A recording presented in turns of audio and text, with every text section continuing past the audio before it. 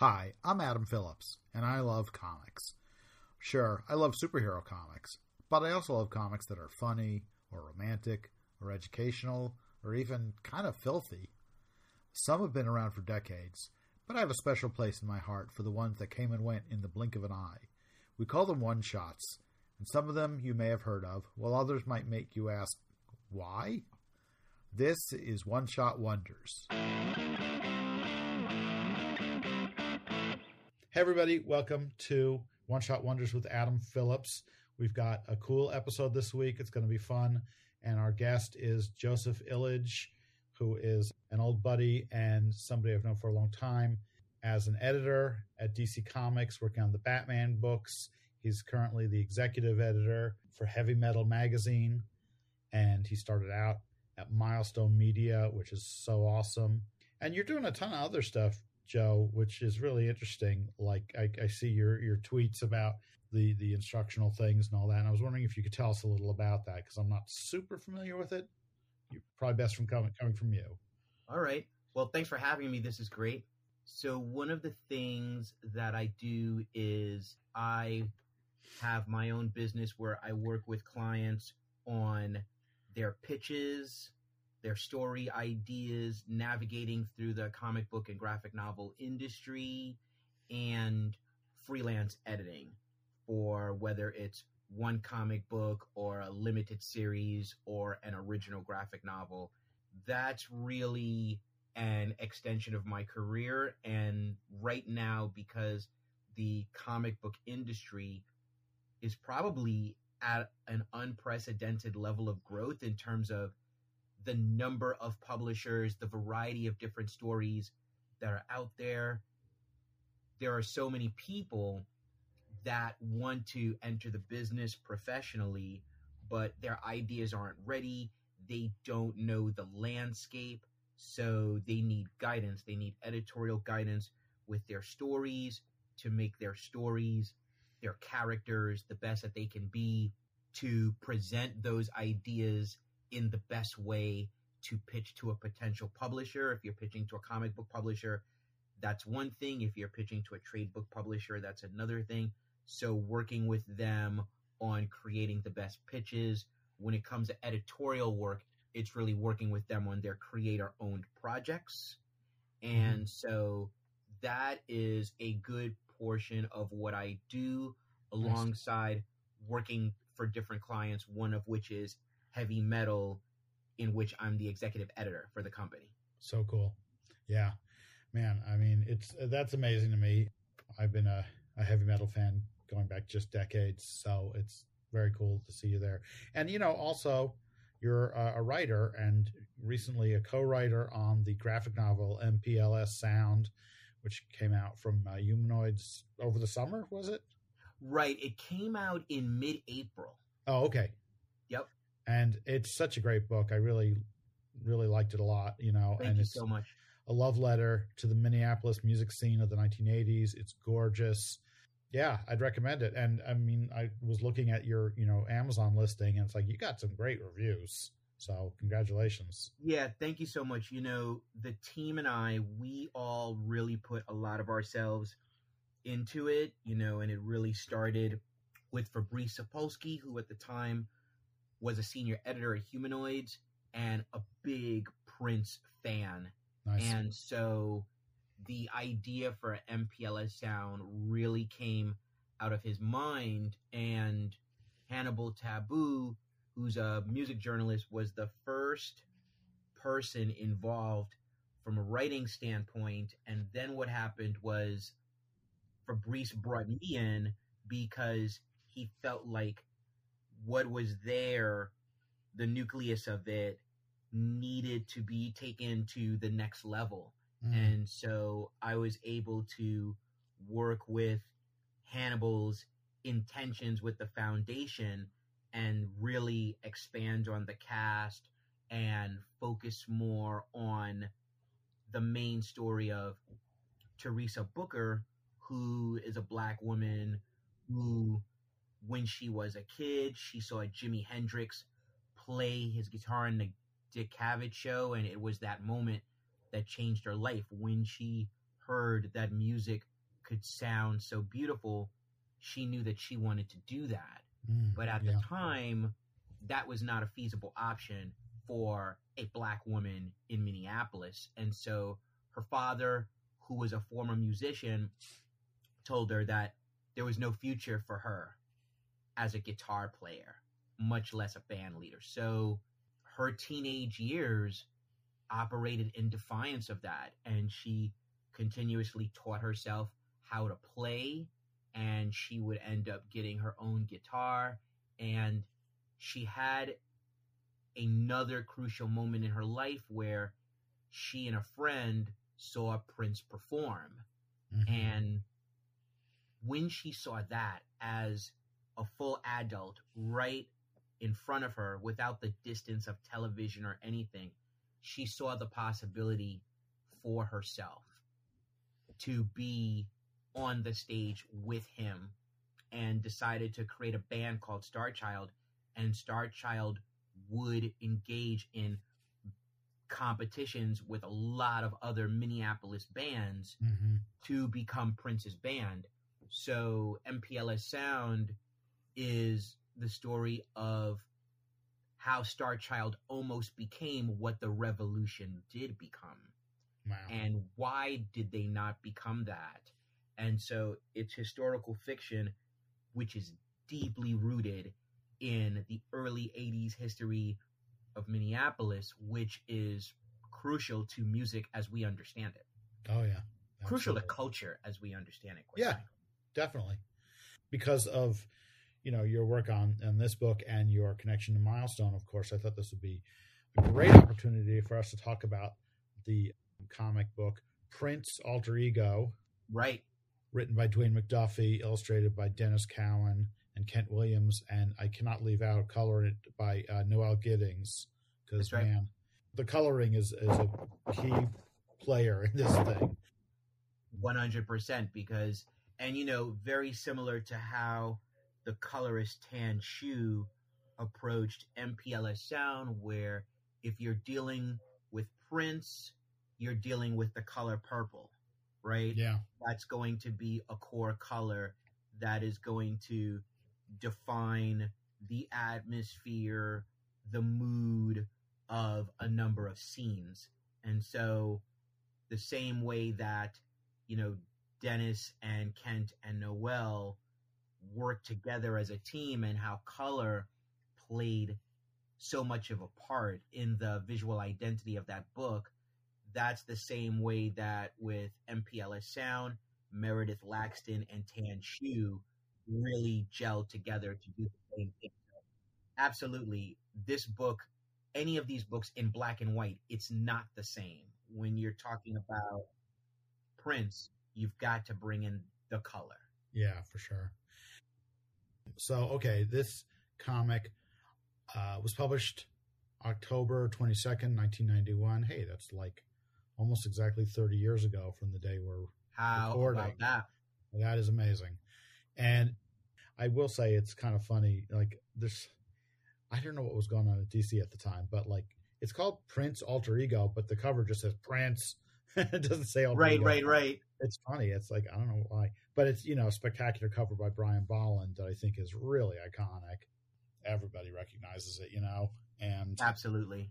It's a great story. It's about the recording business and playing business in Minneapolis. One of the things that's really interesting about it to me is that the way it was approached from a writing standpoint, which is an omniscient narrator really looking at Prince from a distance, right? So that person becomes us, the reader, and it immediately starts off with Prince returning home to Minneapolis, right? So that's just an interesting position to put him in, because due to the nature of his career, of course, he had to travel, but him coming back home and having to deal with a conflict there, not only a conflict in the industry, but a conflict of perspective, where people are asking him, who is he to be telling them how to do their business. Yeah. Right? So it's that interesting theme of like the prodigal son returns home. Mm-hmm. So being able to use that with Prince allowed the readers to be introduced to the whole Minneapolis scene, because I remember myself growing up, I remember seeing Purple Rain in the theaters, and I listened to Prince's music, but I did not have the knowledge at the time whatsoever of what the Minneapolis music scene was like. Yeah. I assume you were East Coast. Absolutely. Born and raised in Brooklyn, New York. Uh-huh. And so working on MPLS sound and thinking about, Prince alter ego really speaks to the idea of being able to pull people into this world and give them a sense of how this is really history. It's not only musical history, it's cultural history, because so many roads lead back to Prince and Minneapolis, whether you're talking about, producers like the legendary Jimmy Jam and Terry Lewis, who would go on to shape and galvanize the careers of people such as Janet Jackson, Mm-hmm. or you're talking about how Prince's darling Nikki upset Tipper Gore, which led to the creation of the mature warning labels on albums and CDs. Yeah. Right? So many things come back to Prince and the orbit of people around him. That's amazing. And, I was just thinking about this because this is really like a milestone production in terms of the talent working on it. And I just absolutely, it just occurred to me like, let me take a look. This comic came out a couple of years before Milestone was launched. Yes, it did. But these guys are really locked in.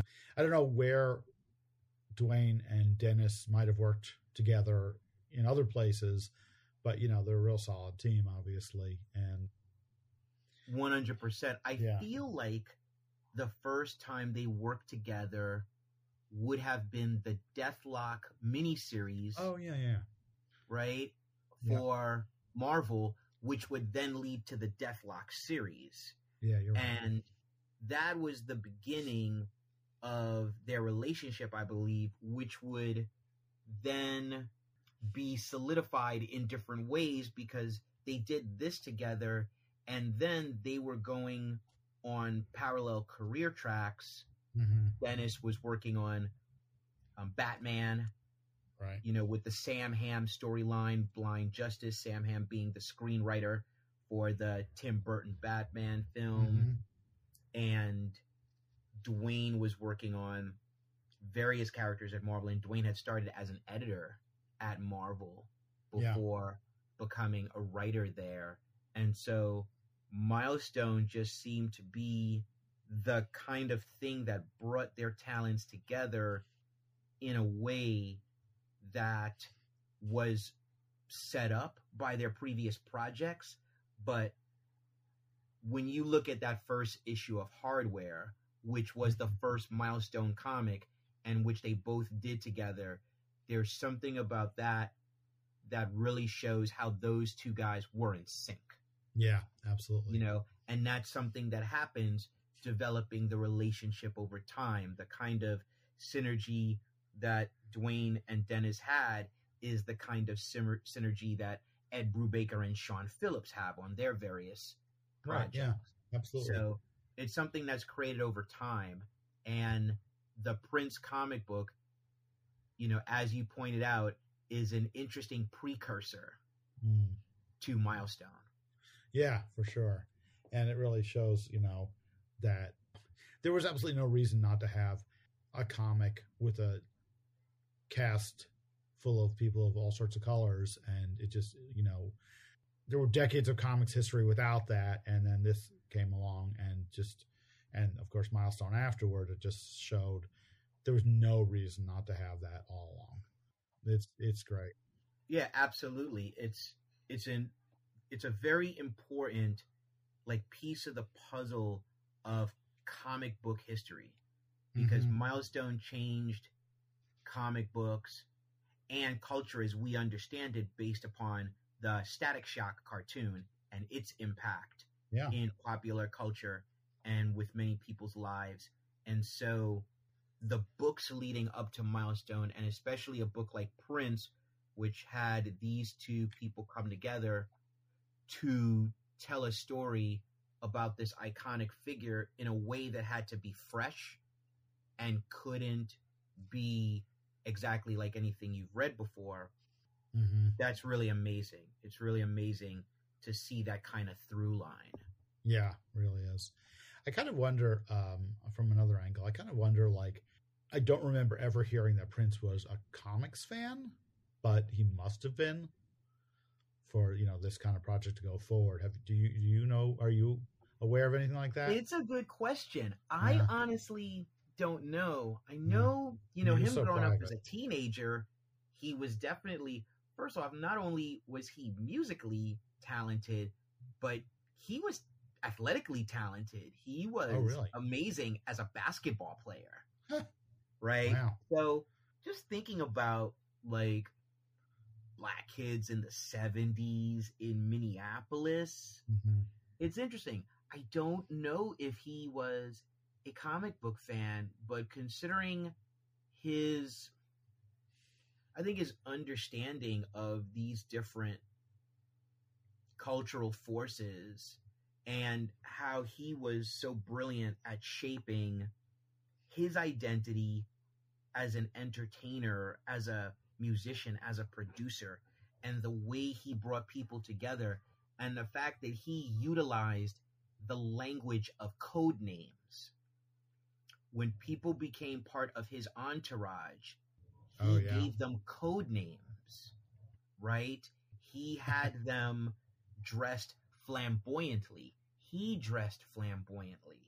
So he was using the language of comic books. He was using the language of the superhero genre, right? And so I wouldn't be surprised if, as a young person, he did read comic books. Because, and that's a great insight, Yeah, he was a master at understanding how to take people and make them mythical in the eyes of the public, right? Yeah. Especially himself, right? He was his own primary subject for experimentation, right? And what he learned about himself, he then extended to others. Really interesting, yeah. And there's also the question of like, well, how did a project like this come about? But obviously, he had a relationship with Warner Brothers, which was the owners of DC Comics. He had in 1989 he had done the music for the first Batman Tim Burton movie. Yes, he did. And in the mid 1980s, he did those couple of movies, which were both Warner Brothers releases, I believe. And then Graffiti Bridge was was in 1990. So Under the Cherry Moon, right? Yeah. Graffiti Bridge. Right. So, there's a relationship there with the studio. So somehow that got fed up back to DC and resulted in this great comic. And it's still, it's using the iconography of Purple Rain with the motorcycle at the beginning and obviously the Minneapolis setting. It really picks up on those threads. And I'm sure that was intentional, right? Because if you're talking about a book like this, then above and beyond the comic book aficionado, who was probably not the primary target for this or considered the primary audience was likely the layperson, right? And so the layperson would know Prince from Purple Rain. Right. So the fact of that kind of visual identification, I'm sure that was something that was strategic and purposeful. Sure. And, the confluence where the music industries and the comic book industries come together, this was really a primary example of that. We certainly have others. We have, Marvel's KRS-One comic with Kyle Baker. We have the Jimi Hendrix graphic novel Voodoo Child that was illustrated by Bill Sienkiewicz. So Prince Alter Ego, I think, really represented this seminal point in comic book history where you could see how this comes together well, right? Yeah. And, speaking to what you were saying about his relationship with Warner Brothers, which after a while would go sour, as we know, but at this time, it, was obviously in a good place. If you look, you mentioned the Brian Bolland cover. Brian Bolland is still one of the top cover artists. So Prince must have had to approve the people who are involved. Oh, I'm sure. That's another reason why it's entirely feasible that he was familiar with comic books, because there were so many different creators, but that's the one that ends up doing the cover. This guy who is not coincidentally at the time probably one of the top 3 cover illustrators in the industry, period.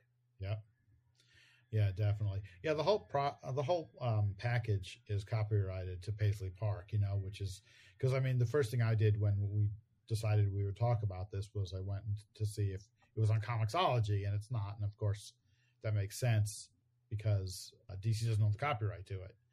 So, I hunted down a copy. Of course, it wasn't terribly difficult. Let's talk a little about the story. The Gemini character is really interesting. It's almost comic book action in here. Like, even though they're musicians and stuff, they're really getting into, almost like a Batman fight scene or two. It's funny.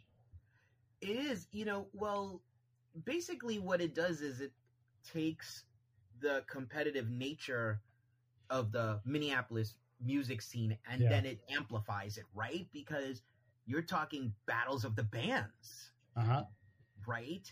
So you are talking competition and musical wars, and you are talking people have their abilities tested, having their manhood challenged.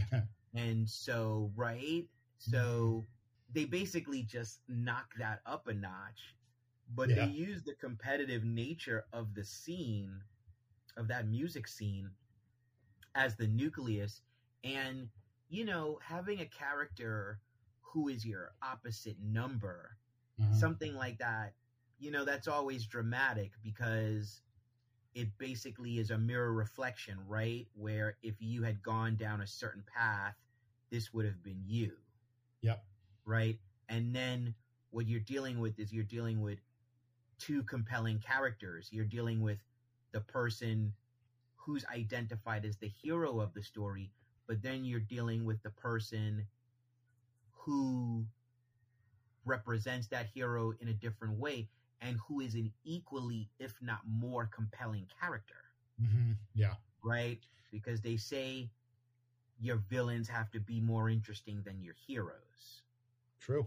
Right? So the character of Gemini had to be someone as compelling as Prince, especially since we are meeting Gemini at the same time Prince is meeting Gemini, right? Because again, this story having an omniscient narrative basically then makes that experience, that narrative perspective, our perspective. Prince is going back home to Minneapolis. We're going on the journey with him. Yes. So Gemini's existence, it's a brilliant way of taking the superhero story dynamic and applying it to this urban world of like sounds and competition and culture and street cred, all of it. Yeah. Right. It's really amazing. Yeah. It's a lot of fun. And, like I said, it looks great. I mean, Dennis, I don't know. I love his work. He's never misses. Part of what's amazing about his work is the fluidity of line. Yeah. Right? His work is not rigid. It doesn't feel like it's obeying the rules. His sense of design, his line strokes, he's breaking rules. He's breaking conventions. And when he works with people who also do the same, they bring out the best in him. In this case, it's Kent Williams. A lot of times his regular collaborator these days is Bill Sienkiewicz. You're talking about people who break the rules. Yeah. Who go against convention. So that's one of the things that really made this book work. There are a number of artists who would not have given it the energy that it has because Dennis illustrated it. Yeah, definitely. So Piranha Music also, I think I mentioned as we were discussing earlier, Piranha Music did another Prince comic that came out in April 1994. And I was digging into it, and I have a copy here. It's, I don't know if you've read it or not. Prince and the New Power Generation, 3 Chains of Gold. Wow. I never have read that one. So is that a sequel? It's not really a sequel. It's very different. It's like, okay, so Alter Ego is a 32-page comic, and this is 48 pages. But I figured out that just this morning, it's an adaptation of the direct-to-video movie that Prince made with the New Power Generation called 3 Chains of Gold. And it's funny because I was like reading it yesterday, first of all, reading it and thinking, why does this character look like Kirstie Alley or whatever? And it's like, oh, she was in the movie. Okay. And there were other people who looked vaguely familiar too. They were in the movie. They're in this adaptation. So this is written by Dwayne McDuffie with art by David Williams, Steve Carr, and Daryl Skelton. And I mean, David Williams is somewhat familiar to me. The other guy's not really at all. Oh, and then Joe Rubenstein inked the whole thing. But it looks really great. It's nothing like what Dennis drew, of course. But it's very nice looking. It's a little like Chris Sprouse, that kind of look. Interesting. Slick, nice looking. Anyway, so yeah, it turns out it's this adaptation, which I thought was funny because there's nothing in this comic that indicates it's an adaptation. Like nothing. Wow. I don't understand why they wouldn't have put something in here to say, "Hey, watch this thing. You can get the DVD or whatever and watch it," or what. I don't know. I'm not sure. Now I'm interested in exploring it further. I worked with David Williams for a short time when I worked at DC in the Batman editorial department.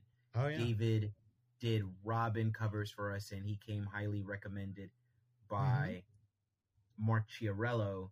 And it's funny because David's latest work is a comic book on the historical Texas lawman Bass Reeves. So it's interesting how David's career goes back and forth between fictional characters and actually real people like Prince and Bass Reeves. So that's fascinating to learn that he was one of the illustrators, if not the main illustrator of that second Prince comic. I didn't know that. It says he did about half the book. Okay. So, yeah, it's really cool. Oh, and the cover's by a guy named Steve Park. Sort of a painterly cover. Anyway, yeah, I don't know his work really either. But anyway, so I just thought I'd mention like second one shot, but it is an adaptation of a movie. And it's funny because before I realized, that, oh, wait, this is from a movie, I was looking at this and kind of feeling like, well, Alter Ego is kind of like a Hard Day's Night. It's about actually playing music and stuff. And then 3 Chains of Gold is like Help because it's like, oh, exotic settings and crazy, international intrigue. It's not, nearly as down to earth as Alter Ego, but it's still a lot of fun. Wow. Interesting. Anyway. And then, of course, it turns out, well, it's from a movie. So, you know, the parallel doesn't hold up quite as well as I thought it did. Right. It's funny. Yeah, and I'm also thinking about how the first book, you know, as you pointed out, the first book came out in 1991. So, you know, it advertised the new album from Prince and the new Power Generation. Yeah. And I remember that was when I graduated out of college in 1990. So those were my pre-Milestone years in which I was exposed to Prince's work again through that album and was reading the works of seminal authors like Samuel Delany. So it's really interesting to look at these comic books in relation to just like a personal timeline, but also a timeline as it relates to Prince's career. How the comic book is not an isolated thing, right? It's intertwined with an album release. It has a timing to it. So it's all very interesting just being able to look at it from a distance now and see it from that bird's eye view. Right. Definitely. Well, I think, you know, Alter Ego in particular, it stands as a real singular classic comic. And a lot of that is due to that phenomenal cover. I mean, it's just unforgettable. But, you know, the whole package really holds up well.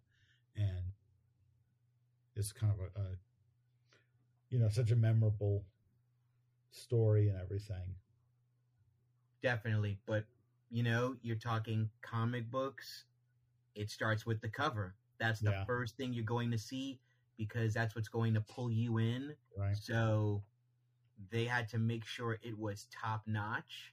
And the fact that I imagine for various reasons they didn't want to use a photograph, they had to have somebody who could get so close to reality, but it would still have an artistic quality that would define it as an illustration. And there's no one better than Brian Bolland when you're talking about that. Certainly not at this time, you know. I think comics art and covers have come such a long way even since then. And there's so many great illustrators out there who, you know, conceivably could do this kind of thing now. But, you know, at the time, Bolland was absolutely the top guy. Beyond a shadow of a doubt. Yeah. Cool. Anything else you want to say about this comic? No, I mean, like you said, it's a singular work. And I feel like, you know, what Humanoids did as a publisher by doing MPLS Sound, that traces back again to the history of music comics. So in a way, we were able to tell our story because that book was there. Yeah. Right? And there's a straight line.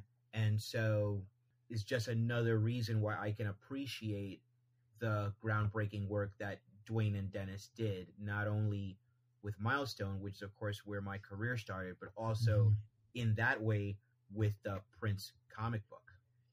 Cool. Can I ask you about Milestone for a minute? Sure.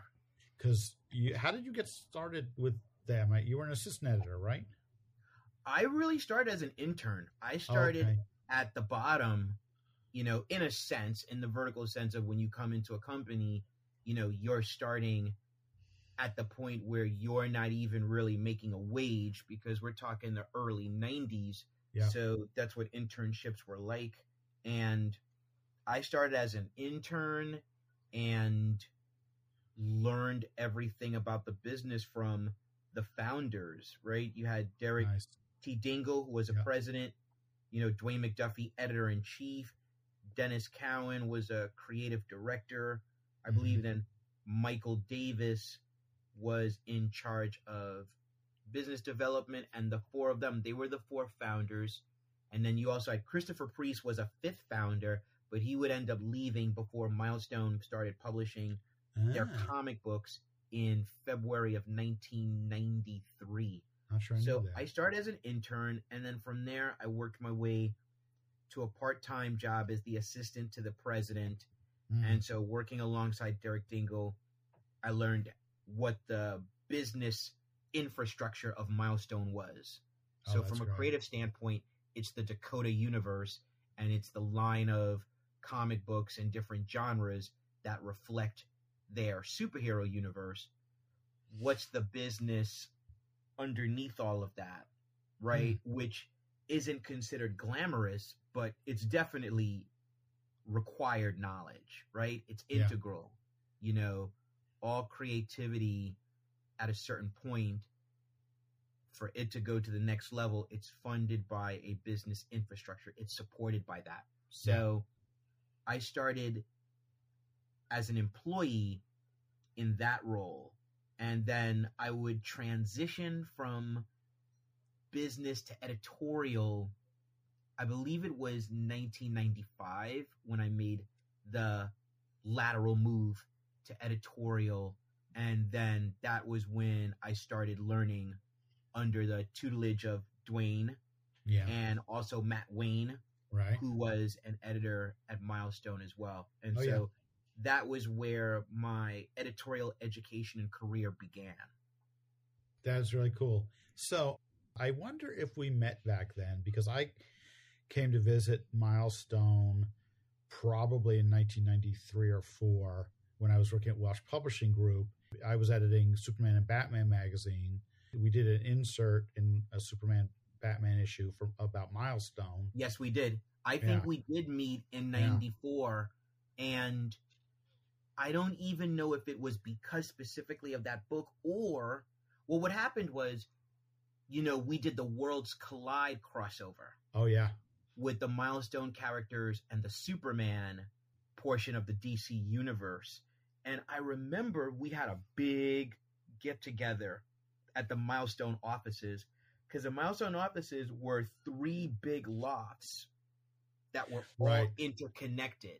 And we had a big gathering, and, you know, just like, you know, the DC universe characters and the Milestone universe characters came together, DC staffers, including yourself, I think, were there at the Milestone offices with us. And it was just this cool coming together of the partners and a meet and greet. So I'm confident that we met during that time, because when I would end up going to DC Comics later, you and I already had that relationship. Yeah, you're right.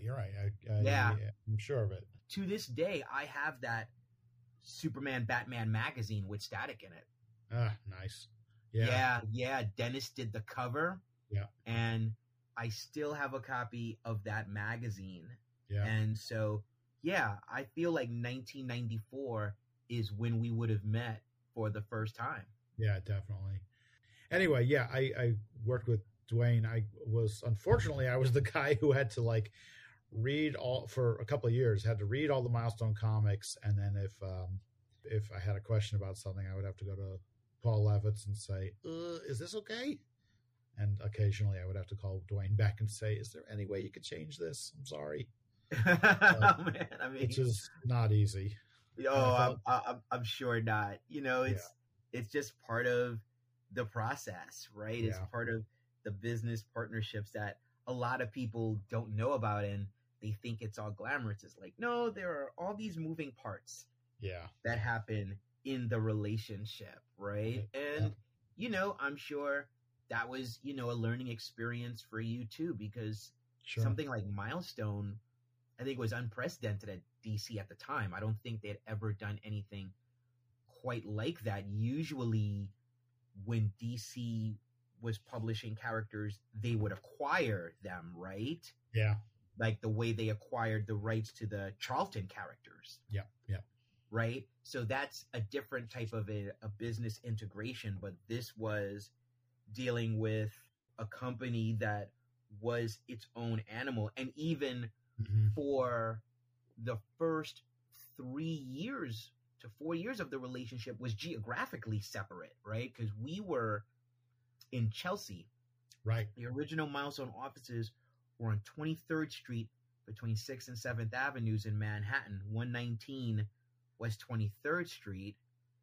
And at that time, I believe DC at that time was at 1700 Broadway. I don't know because obviously there was an address before 1700 Broadway. Yeah. Was it 666 Fifth Avenue? Between then, there was 1325 Avenue of the Americas, maybe? That's right. That's right. So I was only there for a few months before they moved to 1700 Broadway. Yeah, so I feel like you guys were already at 1700 by the time Milestone started publishing. Wow, yeah. I think so. Sounds about right. Cool. Well, look at that. We've established our credentials. Hey, listen. I mean, I'm proud of the credentials. That's a good line of activity. Yeah. From 1993 to now. Like, we're almost at the 30th anniversary of Milestone, and as you pointed out, we're at the 30th anniversary of the Prince comic. That's amazing. Yeah, too funny that we're recording it right now. I didn't notice that even until just a few minutes ago. Yeah, it's wild. Very that turned cool. out to be fortuitous. I love it. Yeah. Well, it's great talking, Joe, and I hope to see you one of these days in person. Same here. We will catch up in the new year when we're further along in the status of the world, but it's really great being here. I really enjoyed just talking about everything Prince and just how MPLS sound and the Prince comic book, just the historical through line and the through line between that and Milestone. It's just always great to be able to see the interconnectivity like that. Absolutely. All right. I appreciate it. Thanks so much. All right. You're welcome. Talk to you soon. Thanks for listening to One Shot Wonders. I'll be back next week with another one-shot comic. Meanwhile, hit the subscribe button, leave me a review, tell your friends, and go buy some comics.